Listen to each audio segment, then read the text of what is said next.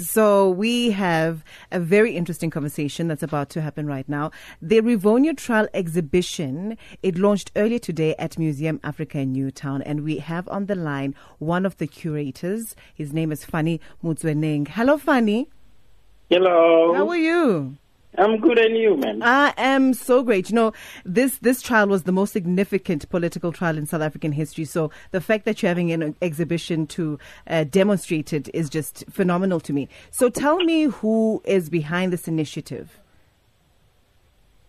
This exhibition is co-curated by myself and David Kula, the curator for cultural history at Museum Africa. And I'm responsible for history collections at Museum Africa. We were having a conversation, Fanie, off air about this interesting choice of venue and what maybe made you choose Museum Africa as opposed to maybe Lily's Leaf, which was a safe house for ANC activists, later raided and led to the Rivonia Trial. Yes, I think for Museum Africa, because when we came up with this particular program, we wanted to accommodate school kids. Okay. Because entry at Museum Africa is free, and we wanted to accommodate those particular people that are coming from the disadvantaged families. Okay. So yes, people might think that we are duplicating what is at the Lily's Leaf, or maybe we are trying to fight with Lily's Leaf. No. It was just a question of saying we're dealing with a large group of students, learners from the schools as well as the public. Okay, so for you it was an accessibility issue? Yes. Okay, so tell us about what went into curating this exhibition and how long it took for you to put together all the different elements needed for this exhibition. We started in 2019. When we were busy developing our annual programs. So from 2019, it was the research, because we wanted to make use of material that is not known. So it was an intense research that was done behind this particular exhibition. So 2019...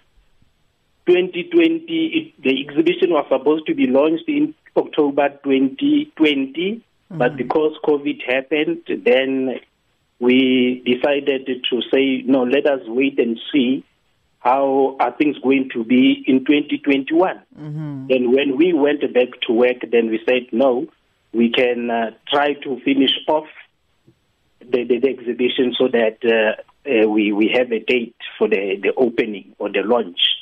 Okay. So it was quite an intense, because the material that are used in the exhibition are different, vary a lot. So it was quite an intense research done behind it.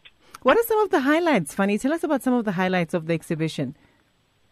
You know, some of the highlights of this particular exhibition, we used material, like I indicated, material that are not known as such. And more especially because we are focusing into educating the public as well as the school groups that are visiting the museum. So the photographs that are used is not the photographs that are known.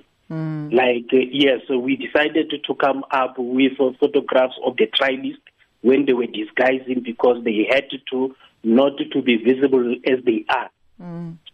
So some of those particular pictures are not found. So you'll only find them in the archives. Wow. So we made use of the archives as well, and also the newspaper clips.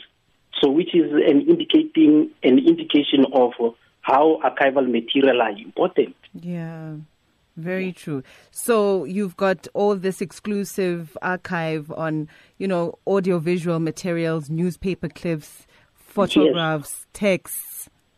Yes. Okay. How long is this going to run for, and what are the viewing days and times for the public? Because Museum Africa opens around about 9 o'clock up until 5. So now that the exhibition has been launched, the public is mostly welcome to come and view the exhibition, but still adhering to the COVID-19 protocols. Okay. So when we host a public or school groups, if they are going to come, we must make sure that there is less than 50 people in the building. And also we must also adhere to the protocol. Yeah. No definitely. mask, no entry. All right. And where can people go for more information? For more information, the exhibition is going to be put online as a virtual exhibition, and also the Joburg Culture website will be having information on the Rivonia Trial. The Joburg Culture website. Yes. All right. Thank you so much, Fanie. Thank you so much for your time and all the best with your exhibition. Okay, thank you, and thank you for having me on your show. Thank you. Even though I did not greet your listeners. My apologies on that. All Yes. right. Thank you, Fanie. Okay, thanks, ma'am. Bye. That's Fanie Motsoeneng. He's a curator at of the Rivonia Trial exhibition that launched earlier on today at Museum Africa in Newtown, Johannesburg. He says they've got exclusive material that has never been seen before, so you won't see at Lily's Leaf. They aren't duplicating what's at Lily's Leaf. They're doing something completely different, and obviously they are wanting to have better access for large numbers of, students and people, general public. You missed out on a very important question. What? Why didn't you ask him about the big animal? What big animal? Okay, you'll think about it when you wake up on Sunday. That one, I'm just as confused as you. I'm very confused. Well, you didn't ask Mr. Motsoeneng about the big animal, so anyway. Oh, if they're related.